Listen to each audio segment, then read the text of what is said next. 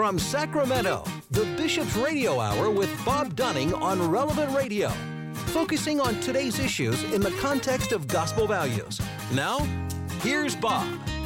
That's me. Welcome to you on this beautiful day the Lord has made. Appreciate you all being with us on the Bishop's Radio Hour. This is indeed the day the Lord has made. Let us rejoice and be glad in it as we move into the new year. And the new year is just packed with all kinds of wonderful events and wonderful opportunities for all of us as we move. And don't worry, one day very soon I'm going to be saying, guess what? Ash Wednesday's right on the corner, but not quite yet. We are pleased to welcome in Molly Sheahan, who is the Associate Director for Healthy Families for the California Catholic Conference. The conference represents all the bishops of the state of California. Molly, good day to you. Great to be here, Bob. Thanks for having me. Yeah, great to have you, Molly. Molly joins us by phone. The conference is headquartered here in Sacramento, I guess partly because the capital is here in Sacramento, and it's really nice that they built the cathedral where we could keep an eye on the capital. It's very useful. It's very useful, indeed. You're located, in downtown Sacramento? Yes. So we're able to have easy access to the Capitol and to members' offices, go talk to them about legislation coming up and things that are important to the bishops and to all Catholics. So lobbying is part of the job? That's the majority of the job. Yep. I go and talk to members and go and testify on bills, write letters about the legislation to the committees in the state legislature, and just really try to educate them on what the Catholic view is with regards to a lot of the issues that they're looking at over there in the state capitol. How long have you been with the conference? I have now been here 2 years, and it's been a real gift. Oh, that's wonderful. What were you doing before? Tell us just a little bit about your background. Yeah, so I grew up here in Sacramento, so it's nice to be home, but I've bounced around the country. I worked for the Archdiocese of Los Angeles for a while and ran their Walk for Life. I worked in Washington, D.C. on Capitol Hill for a little bit. I got my master's in theological studies out there in studies of marriage and family. And then I lobbied for the Maryland bishops for a year and a half before I moved back to Sacramento and got this job, and just really digging deep into the state legislature.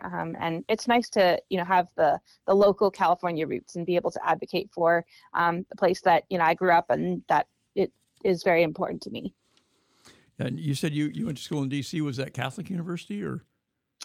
Yes. So I went to the Pontifical John Paul II Institute for Studies in Marriage and Family, and that's on the campus of Catholic University, but it's a little tiny school. And it was, a real treat to be able to study there and really marinate in the issues of, marriage and family and learn from really smart people. That's wonderful. Where'd you go to high school here in Sacramento? I was homeschooled. Oh, you were homeschooled. Wow. Yes, I was. Very good. Gabe's raising his hand. His kids are homeschooled. There you go, Gabe. My mother was smarter than we were, so she didn't homeschool us. Well, it's so good to have you with us. Tell us a little bit about the kinds of issues you cover. It seems like every year I open the paper and it says, 1,200 new bills introduced, sometimes 1,200 new laws passed. And I go, wait a minute. Does that mean there were 1,000 things wrong last year that needed correcting? It's amazing the volume of bills that come through the California legislature. It is. You're right. There's actually about 3,000 bills that are introduced every year.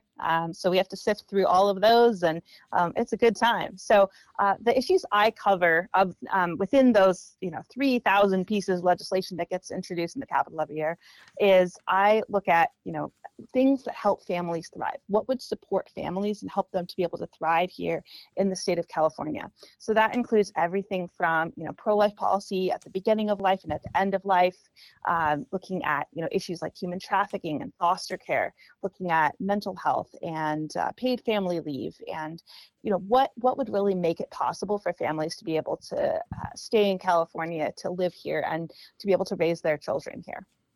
Wow. And there's really, I'm sure the legislators, sometimes they know ahead of time when somebody comes to see them, well, this person's on this side of every issue or that side of every issue, whereas with the Catholic Church and the Catholic Conference, we're not easy to pigeonhole in terms of politics, are we? Absolutely. It's nice to be able to see whoever I'm going to go meet with. I look at what they're interested in and I say, well, you care about people experiencing poverty. So do we. You care about women, children, and families. So do we. You care about the most vulnerable in our society. You care about, people who are homeless or who are incarcerated or, whatever the issue might be. Like, we care about those human beings too. We care about those families too. And so I want to be able to talk to you about what you're passionate about. And it really helps those conversations to go a little more smoothly, especially when then you have to pivot to something that's a little more controversial. You have that good background that we all care about the most vulnerable, and we want families to be able to do well here in the state. What sorts of things are you working on now? Well, so the legislature just got back today. So we have a few bills that are left over. This is the first day of the second year in this cycle. So you have a 2-year legislative session. So by February 17th, we'll see a lot of bills be introduced. We're not sure what those all will be yet. Those kind of get dumped in at the end. But right now, we're waiting to see some bills that would impact pregnancy centers that have been held over from last year. We've got a couple bills that are dealing with the issue of human trafficking, especially the growing issue of labor trafficking in the state. You've got some consideration of how do we support people who are receiving care at home at the end of their life.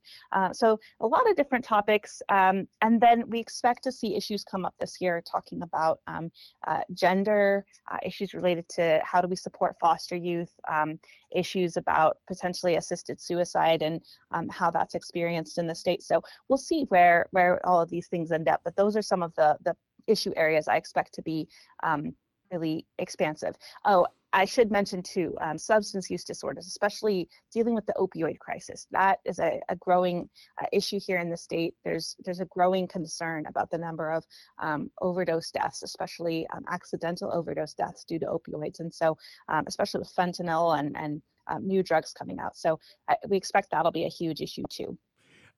How is that an issue legislatively in terms of the drugs are already illegal? And how is it a legislative issue? Like what kinds of things are legislators likely or that you know of to propose to deal with that problem? Sure. So last year we saw a lot of bills that was encouraging provision of Narcan or similar substance that can be administered to a person that's experiencing an overdose. Like an antidote. And make sure that that's available at schools or at, parks and stadiums, or that, the general public is able to be trained on by someone so that if they, their loved one is experiencing an overdose, potentially an accidental overdose, they're able to administer that antidote and save a life. So we saw a lot of bills about that last year. There's also a question of how this issue is prosecuted, because if someone deals drugs and those drugs lead to the death of a person, right now, it's not often that person is prosecuted for that death. So there's a question of should that person be charged with manslaughter or with murder? And that's been a very controversial issue in the legislature, and that continues to be talked about of how do you look at that? And one of the proposals, which the bishop supported, was to say, let's consider this the same way that we consider drunk driving. The first time that you drive drunk, perhaps you didn't know. Right? Perhaps you didn't know that could lead to someone's death. So we give you an advisory warning that is really dangerous behavior and that could kill someone, so that the next time if you drive drunk again and it does lead to someone's death, that you then can be charged with a crime for that because you've been warned. So there's a bill that proposed to do the same thing with fentanyl. Unfortunately, that bill did not pass, but that's an ongoing conversation that I expect will come back this year. So what's and I'm not, we don't do politics here in terms of political parties and things like that, but what's the nature of the opposition to that? It seems like a very reasonable proposition, although frequently I hear one side and then I hear the other side and go, oh, I hadn't thought about that. What's the nature of the opposition to that? The opposition's concern is that it could trap people who are might not know what they're getting themselves into, or they might panic. So, if their friend overdoses and then they don't know what to do, and they, they didn't have something on hand, if they were the dealer, like, could they be caught up in some kind of legal case? Really the concern is how it would impact people that don't have means, people that don't have access to good lawyers, people who, are more likely to be charged with crimes anyway that they may not have committed. So I think that the concerns are really the unintended consequences. But at the end of the day, whatever side you're on, there's a lot of conversation about how do we make sure that, our young people are not overdosing on opioids, and how do we make sure that, people are able to respond well to this, whether you're a good Samaritan that's able to respond, whether that's prevention and education in schools, which has really been prioritized, whether that's responding to this in the criminal justice system. What does it look like for a society to respond to a crisis that's growing as big as this one is? And the issue of Narcan, that has to do with who's going to have it. Are they going to have it in schools? Are they going to have it in police departments and fire departments, et cetera?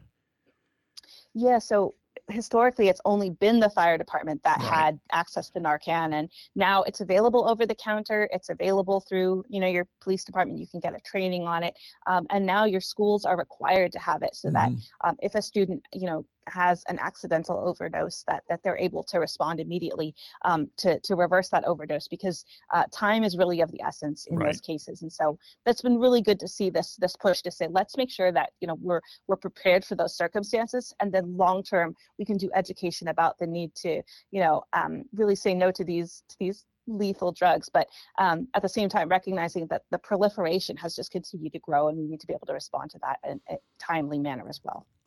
Correct me if I'm wrong, but I believe the state of Oregon has already criminalized, if you were the one that provided the fentanyl. I don't know if they are charging it as a capital crime or not, but state of Oregon, I'm pretty sure, has done that. I wouldn't know the answer to that, but here in California, there is one county or two counties that have done so, but a lot of the time it's the family members who have lost their children due to an accidental overdose, who are saying, hey, no one was charged with the death of my child, and it's been devastating for them, the loss, and then the fact that there's the justice system does not seem equipped to be able to respond in these cases to make sure that doesn't happen again, and that the dealer does not end up killing someone else by continuing to distribute opioids. So that's really what's prompting this conversation of how do we respond in a public safety manner to this issue. We're talking with Molly Sheahan from the California Catholic Conference. Molly, you mentioned human trafficking. I've heard on several occasions that Sacramento was one of the sort of almost ground zero on human trafficking. Is that the case? So Sacramento is a major location for human trafficking, certainly, both sex trafficking and labor trafficking.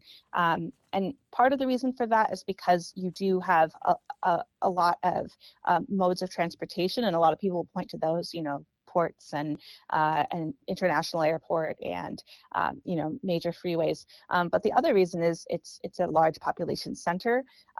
It has a lot of vulnerable communities, and when you look at human trafficking, you need to be considering who is most vulnerable to trafficking, and it's quite often people who do not have other supports. So those who are homeless, runaway youth who have spent time in foster care, people coming from broken families, and people who have already experienced abuse, people with substance use disorders, or who are new immigrants to the country and are promised a job and tricked in a different way. So if you're looking at, these are the communities that are vulnerable, Sacramento has a very large population of those communities that would be most vulnerable to being coerced into a trafficking situation.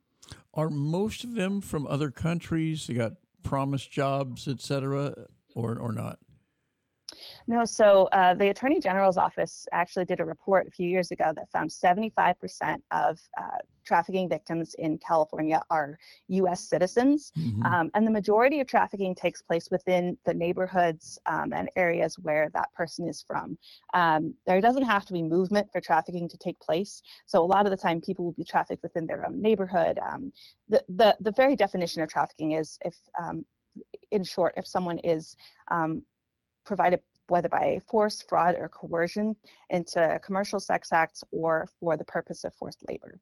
And a lot of the time that takes place within the area that the person is living or is local to. So unfortunately, it's a lot of folks who are from, in our case, Sacramento, who grew up here, who live here, but come from some kind of vulnerability. Something made them vulnerable that a trafficker has exploited and is now using them for the purposes of commercial sex or forced labor. Is the majority of it sex, or is the majority of it forced labor? It's hard to actually say. The statistics really depend on what survey is being done.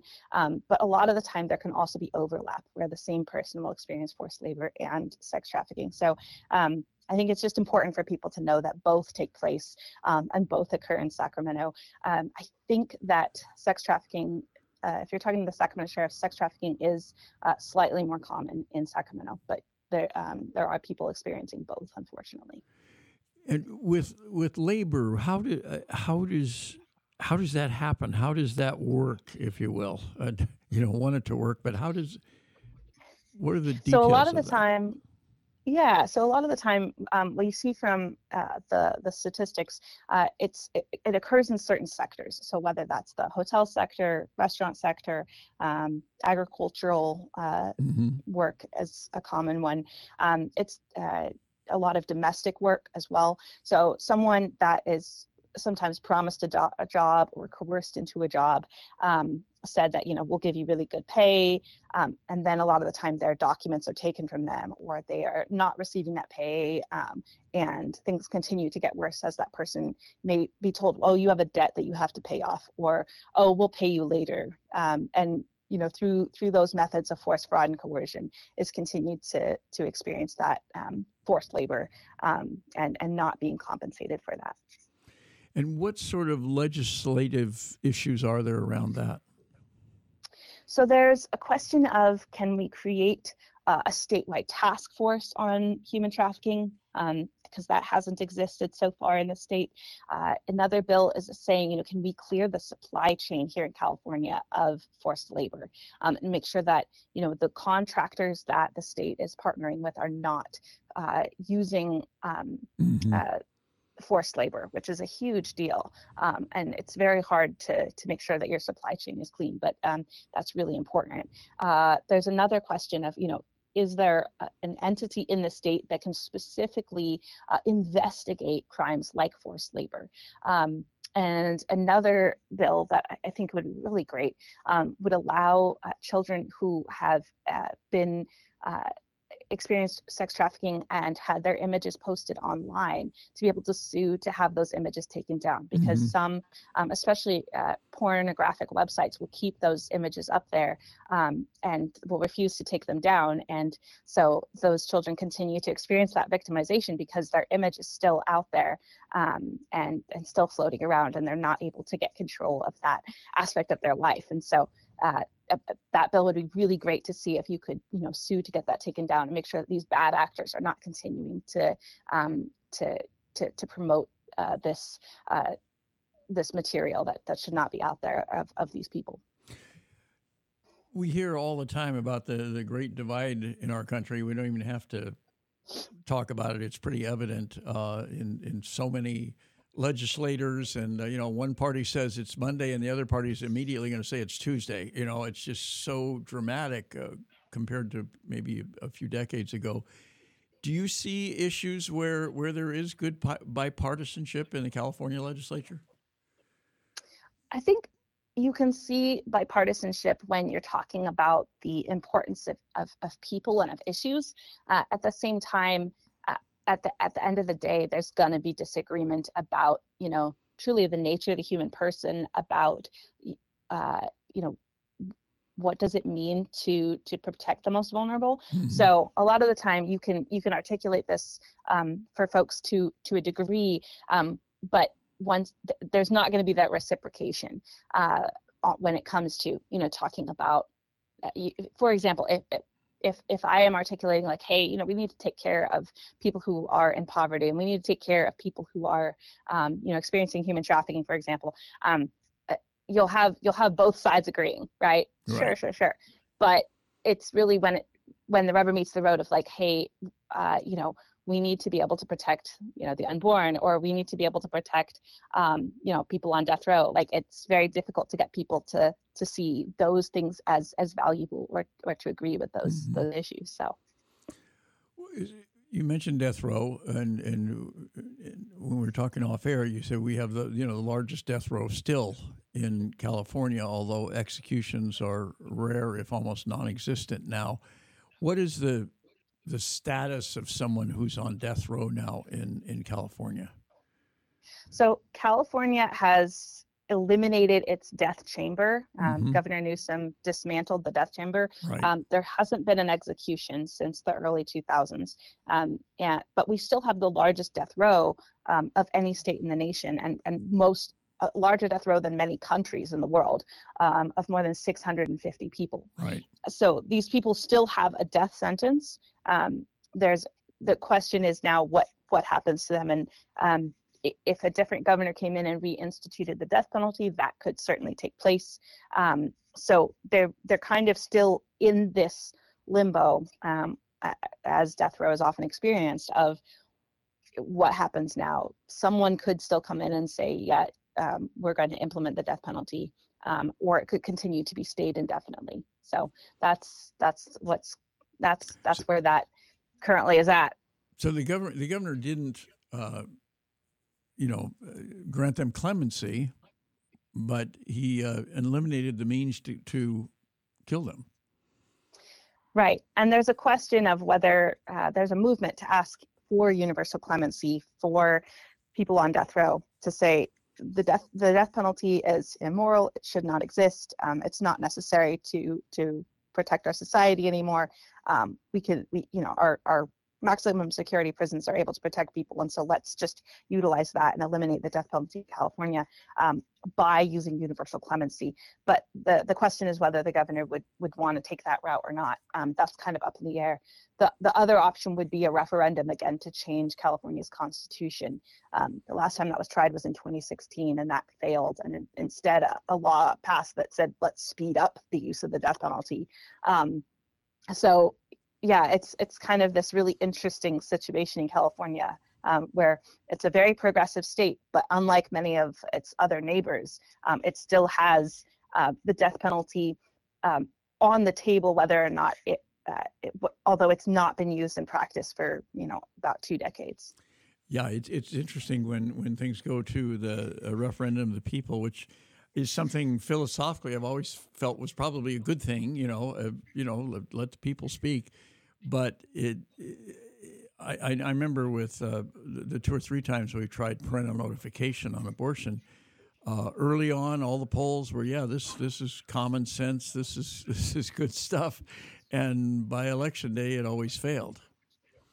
And I've seen the same thing with, like you pointed out, with the death penalty, with eliminating the death penalty. It's difficult to get everyone on your side, and it's difficult to really articulate why the death penalty is not needed anymore. I think it comes down to a lot of folks' fears and their desire for justice, but also the sense sometimes of a desire for retribution. And I think that the Catholic perspective is helpful to say every human being has dignity, including the worst person on death row who has committed grievous crimes. We want to be able to support the victims and their families, and we also want to make sure that this person is able to repent and change their life, and that they deserve to be able to repent from that crime and take the time to have their dignity recognized as well. So but that's hard. That's a hard sell for a lot of people, and it's understandable why.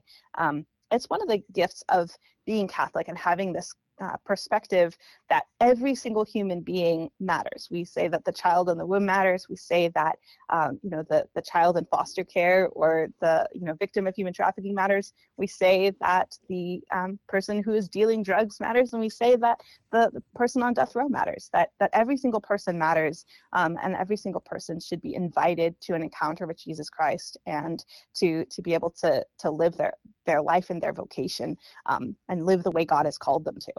Yeah, it's interesting because it's a very consistent position, but politically you'll see great divides on those where people are very definitely on this one side when it comes to, say, abortion, and on a different side when it comes to the death penalty. The Catholic position, I think, is very consistent. Cardinal Bernardine used to call it the seamless garment, and I remember years ago when I had a talk show on KFBK, not a religious show, but just a nighttime talk show. And for some reason, that was a long time ago, and I think we were coming upon an execution, and I was speaking as the host as against the death penalty, and somebody called in and said, there was a call-in show, and said, well, if you're so against the death penalty, how come you're in favor of abortion? And I stopped and I said, when have you ever heard me say that? But they just made that assumption that they have everybody in a box, everybody in a category. If you're in favor of this, you're against that. And I said, no, I'm against both. I'm against the death penalty. I'm against abortion. But many people don't see it that way. It makes your job very interesting and difficult, I think. Absolutely. And I think it's important for people to understand when they hear, the seamless garment, that which I think is a helpful view. You need people then think that every single issue is the same, and they're not, right? I mean, just like in the criminal justice system, some crimes have greater punishments. We know in our own lives that some issues are a bigger deal than others. Some things are more important than others, and that's okay to say, right? Right now in Sacramento, the homelessness crisis has skyrocketed. It really has. And so it's important for us to be able to say that really needs our focus today, right now, right? That would be completely different if we lived in a city that did not have a homeless crisis. Right. Then we would need to look at something different, right? So it's the same thing with, sometimes when you make these arguments, people say, well, then are you, does that mean that you don't really need to care about something like abortion? And I say, no, of course you need to care about that. Like that, there's a reason that we care about the most vulnerable, right? And so we look around, we look at our local area, and we say, who is the most vulnerable in our society near me? Who are my neighbors who are most vulnerable? And so, the child in the womb, that's the most vulnerable, right? The person at the end of their life who is being targeted for assisted suicide, right? And told you're a burden and really you shouldn't be here anymore, right? There's a reason we focus on those as the most vulnerable. And at the same time, that doesn't mean we can say, well, I'm only going to look at this one person and I'm not going to look at my many neighbors who are suffering. Instead, Jesus calls us to a different kind of a vision, one that sees every single person as valuable and sees, all of the people that we've been talking about on this show as worthy of being uplifted and invited into a better life, a better way of living, and invited into the world as God sees it. Yeah, and not unfortunately, but many people don't share our religious beliefs, and and I have to admit that my feeling about the seamless garment, it came from formal church teaching as much as it did the basics of our faith, which is we're all children of God. We were all created by God. We're all equal in God's eyes. And therefore, anything that God doesn't make mistakes, anything that God created is sacred, and just those very basics. And I think it's sometimes hard to convince people who don't share our faith. We're not want the legislature to pass laws about whether or not the Eucharist is the body and blood of Christ or anything. We don't need the legislature to do that kind of thing, but the basic values is very definitely their job. Absolutely. You need the legislature to recognize some key truths, which is that the human person deserves to be protected, right? That the family is where we are nurtured and grow and where we thrive. And so the family needs to be protected as the most basic cell of a society.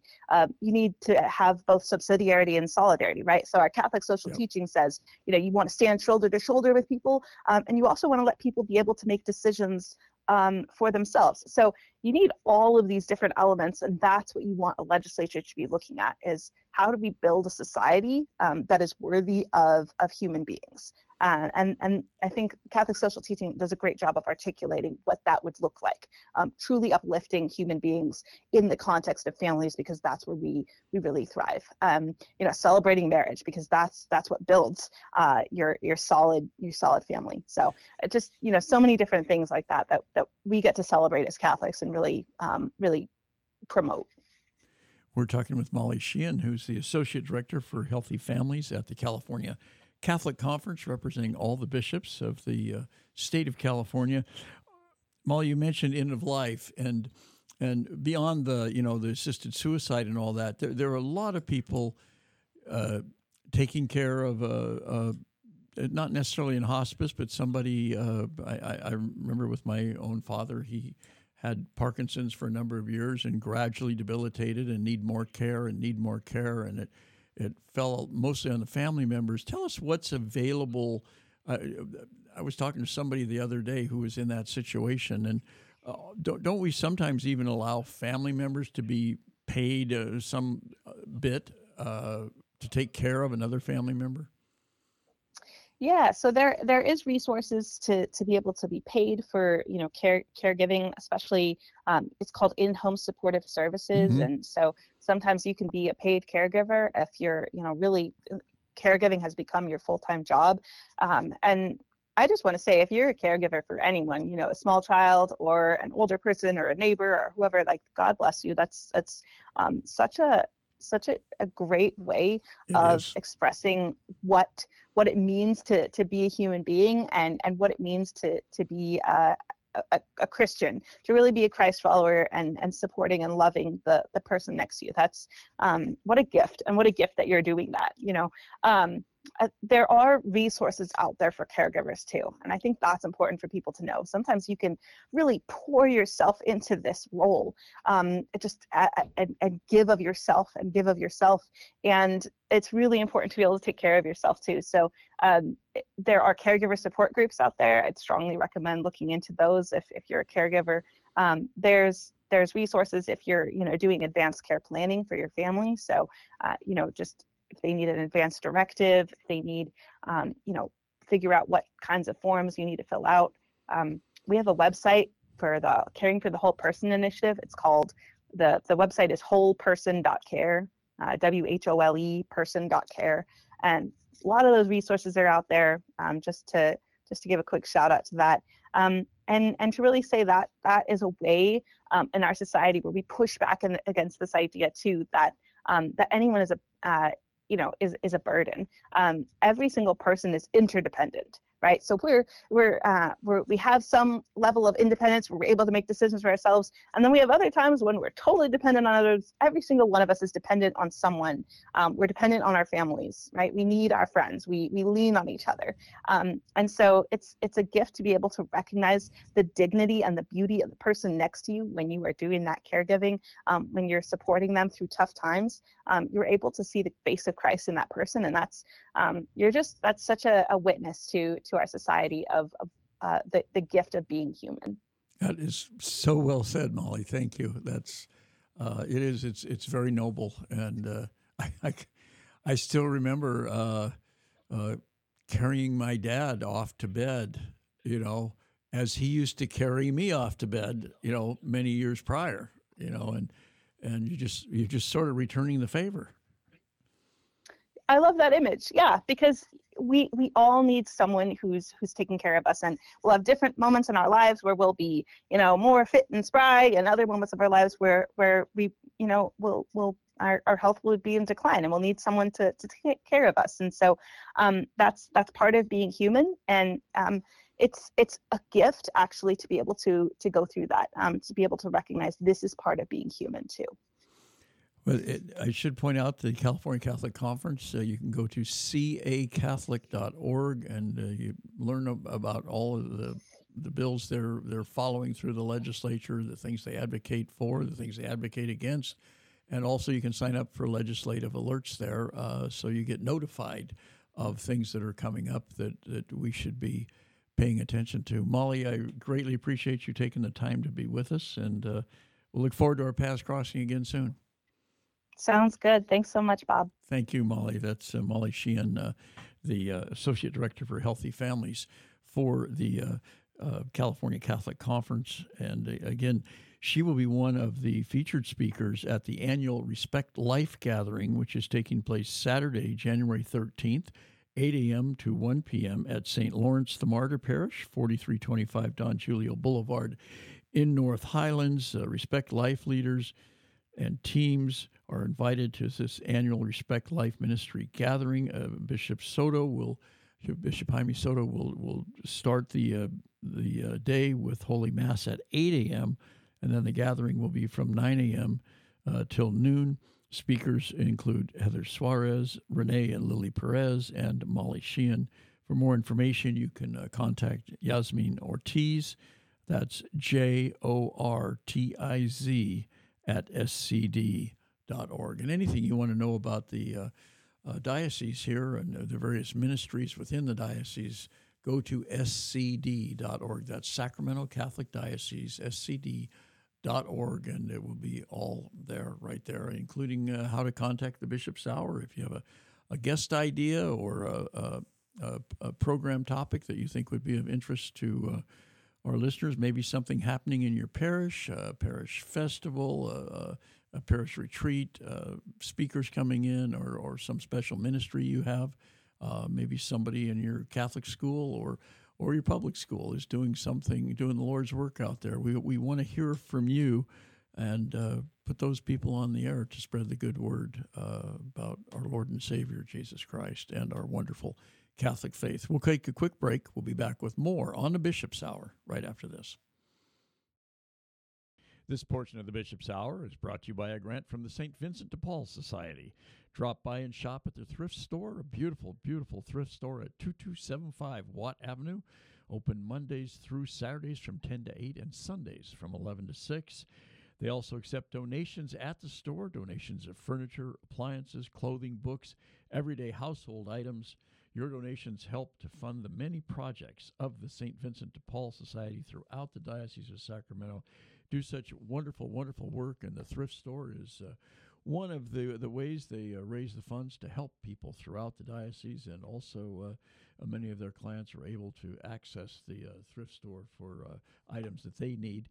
You can give them a call. They will come pick it up as well, but you can give them a call. They're at 916-972-1212. And remember, again, the thrift store is open 7 days a week at 2275 Watt Avenue right here in Sacramento.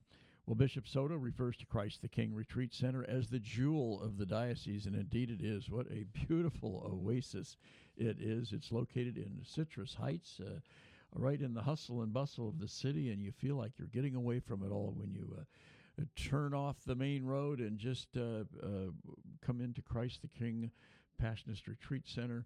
Christ the King has served Northern California and the Diocese of Sacramento for over 60 years through parish weekend retreats, individual spiritual direction, and a variety of other programs. For information on all the programs that they offer, including residential programs, give them a call. They're at 916-725-4720, or you can visit them at 6520 Van Maren Lane in Citrus Heights. And we certainly thank the St. Vincent de Paul Society and Christ the King Passionist Retreat Center for their fine and long-standing support of the Bishop's Hour.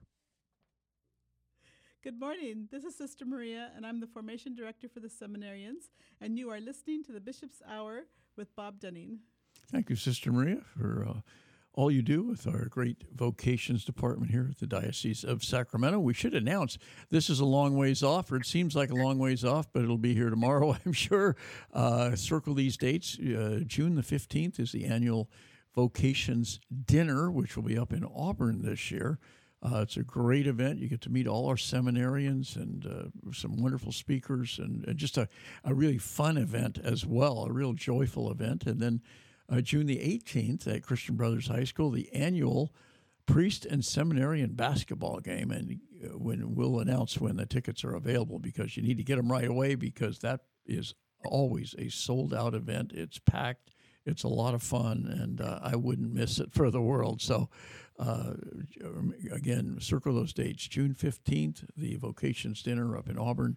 And we'll give you more details as we get closer. And then June the 8th, that's Saturday, June 15th. And then June the 18th, the annual Priest and, they're already practicing, the annual Priest and Seminarian basketball game at Christian Brothers High School. Well, we're pleased to welcome in Marie Leatherby, the Executive Director of the Sacramento Life Center. Marie, good day to you. Good day, Bob. Thanks for having me on. You're coming through loud and clear on the phone. Thank you for taking the time to be with us, and I hope you and your family had a merry and holy Christmas, and looking forward to a prosperous New Year. Yes, we are. I hope your family as well. Yes. Yeah, we've had wonderful Christmas and New Year's. And Santa came, I presume? Yep, Santa came and got everything we wanted. And, oh, good. Yep. And now we're ready to take on 2024. I say that again. I can't believe it's really 2024. That sounds like it sounds futuristic. It sounds like way off in the distance. I know, but it's here. It flew by. Time flies. Yes, indeed. So, big doings at the Life Center. It seems like every year you're expanding. You're getting. I don't like the word bigger, but you're seeing more people. You're helping more people. You're expanding your services. You've become a real positive force here in the Sacramento area. Oh, thank you. Yeah, every year it just seems like you're right. We add something new. We fill a hole in our cheese to better serve our clients and the women in Sacramento. And, you know, people are so generous. So it's that generosity that allows us to do that. But yeah, we just, you know, every year the numbers go up. We able to hire more people to be able to see all those women and have a great staff. And we're just really excited about 2024 and even helping more women and finding new ways. You know, we're doing all kinds of studies and meetings to what can we do to make the Sacramento Life Center the place where every woman wants to go when she finds out she's pregnant. You know, it's just, yeah, and just be a force for life. Yeah, that is truly, I think, the biggest concern I always have, whether it's you folks or it's St. Vincent de Paul or it's the Gabriel Project or any one of a number of even Sacramento Food Bank, how to get the word out so that people that really need what you offer know it's available, and I know your number of people you see goes up every single year, and I know the word's getting out, but I'm always, you know, in my mind, I'm sure you and your staff are doing the same thing. How can we be sure we're reaching everybody, that there's not somebody out there that's alone and needs help and doesn't know where to turn? Right. And, you know, we do everything we can. We hope most people find us online or see a sign. And the other thing is collaborating with all these organizations, St. Vincent de Paul, Gabriel Project, Food Bank. We do collaborate, and we refer our patients to them and they refer people to us. So we hope, you know, we're just a big safety net that, you know, for all these pregnant women in town, they know to come to us to start their pregnancy here and get the help they need. Do other social services providers, sometimes even governmental social service providers, do they refer people to you? They do, yes. Several different agencies, but one in particular we've been seeing a lot from is the immigration services. Uh-huh. There's a lot of women who that don't have insurance, they don't have anywhere to go, they're pregnant, and so they bring them to us to help them get on, the Medi-Cal insurance, to get to, doctors that will see them, get them all the resources they need, things for the baby. So sometimes they brought women to us that are like ready to deliver. Wow. And, so we hook them up with everything they need to get that baby home from the hospital and be able to provide for it. So, yeah, so that's an agency. Believe it or not, people don't believe me, but Planned Parenthood sends people to us all the time. And even though they won't admit it in public, they know that we do that they don't do much to help a woman that wants to have a child if they want to keep it.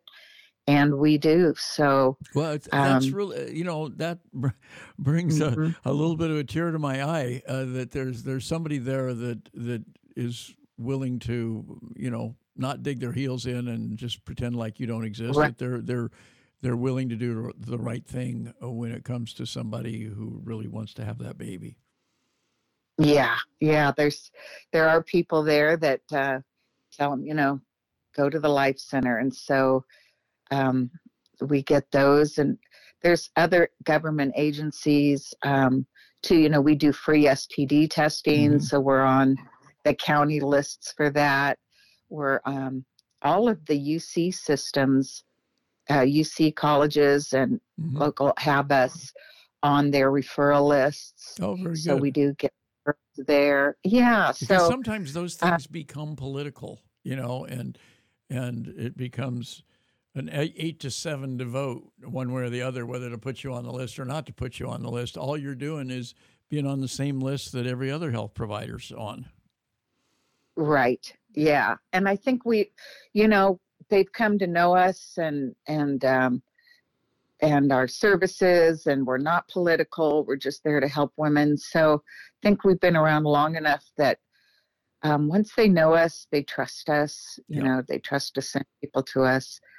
That might not happen all the time, but almost every nonprofit in town, women's empowerment, WellSpace,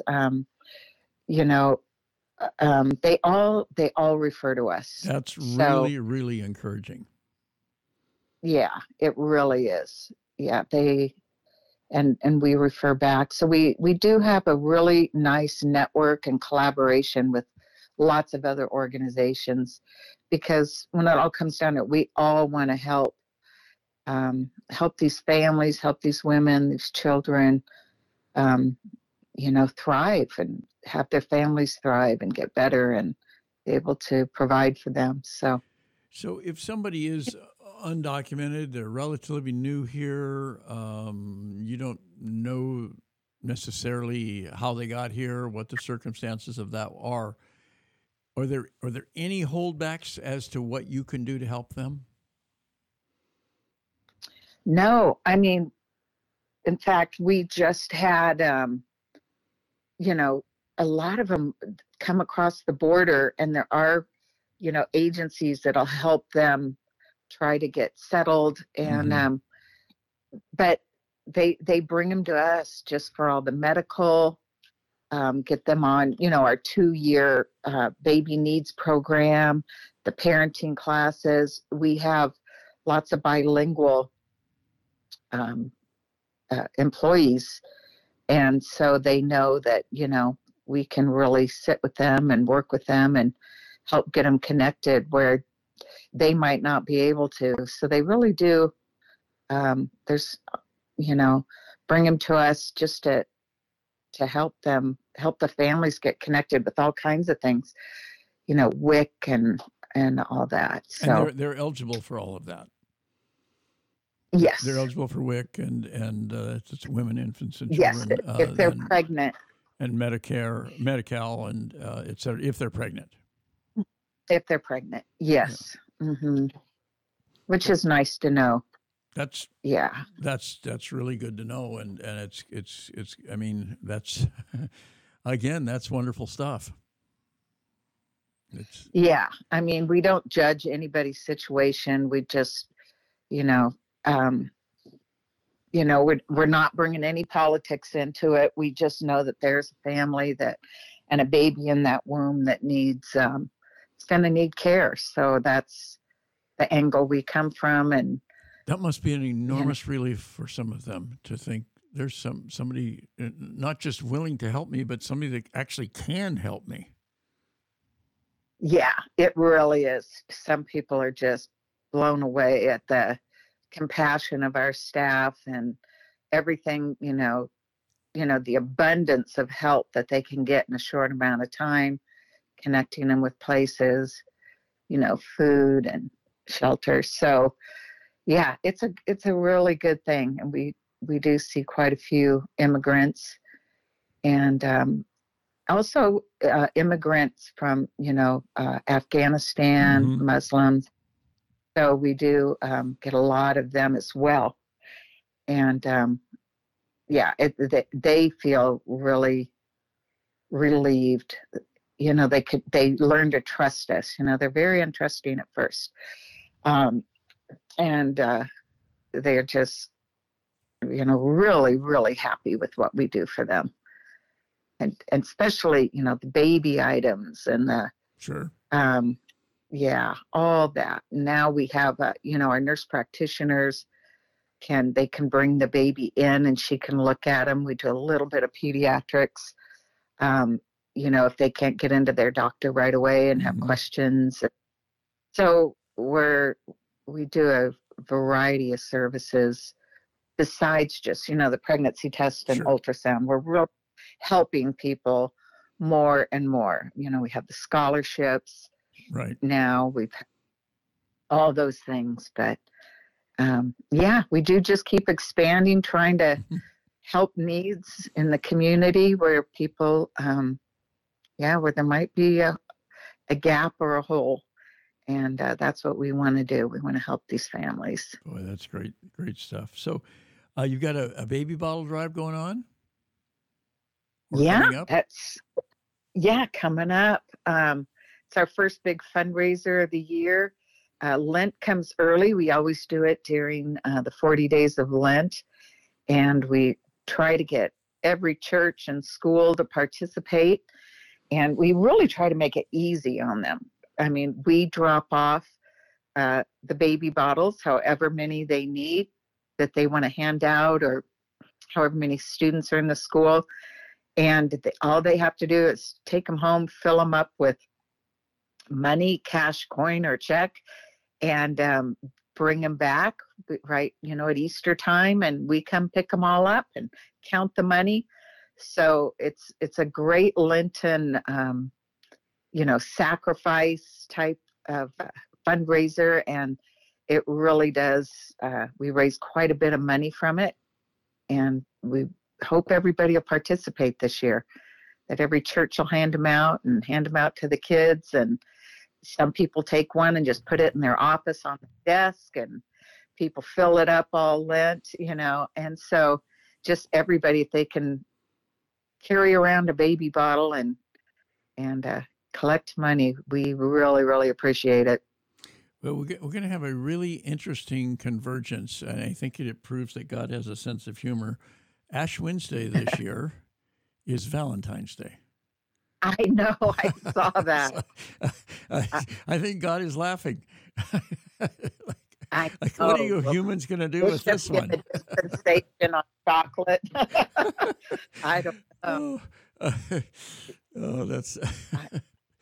No. I guess it's not funny, but it just tickles my funny bone.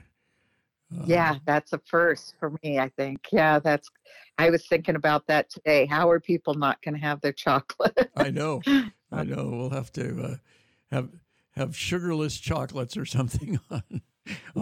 Big sacrifice. On Ash Wednesday. And finally, we just have a couple of minutes, but you have a partnership now with a coffee company. Is that right? Oh, yeah. It's, oh gosh, you caught me off. I can't think of the name. 7 something. Oh, yes. Oh, Bob, I wasn't ready for that one. 7 we weeks. We do 7 weeks, yes. And the reason they call it that is because a coffee bean is the same size as a 7-week fetus. Oh, wow. And and so it's a national coffee company that supports pregnancy centers, and it's really good coffee. And you can go on 7 Weeks Coffee and order it. You can order some every month or buy it. It makes great gifts.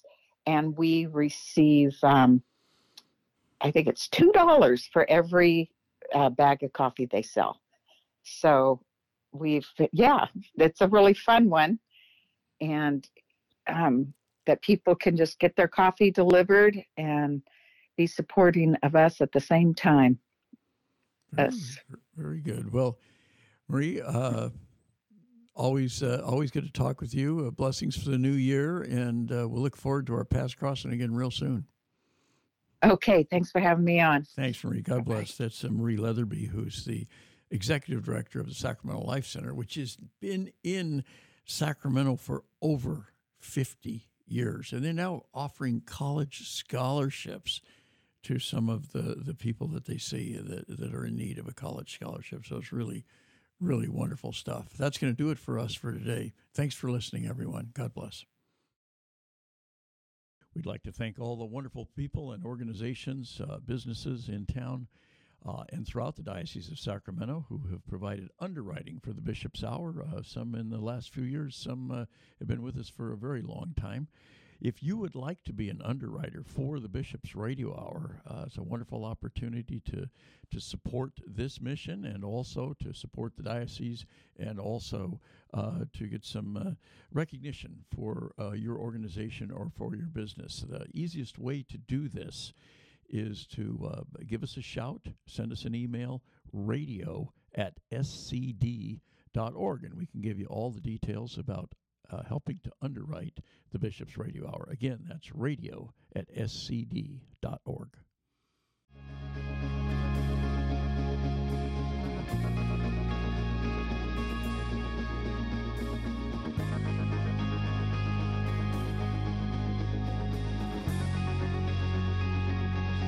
Empty hands held high, such small sacrifice. You've not joined with my life. I sing in vain tonight. May the words I say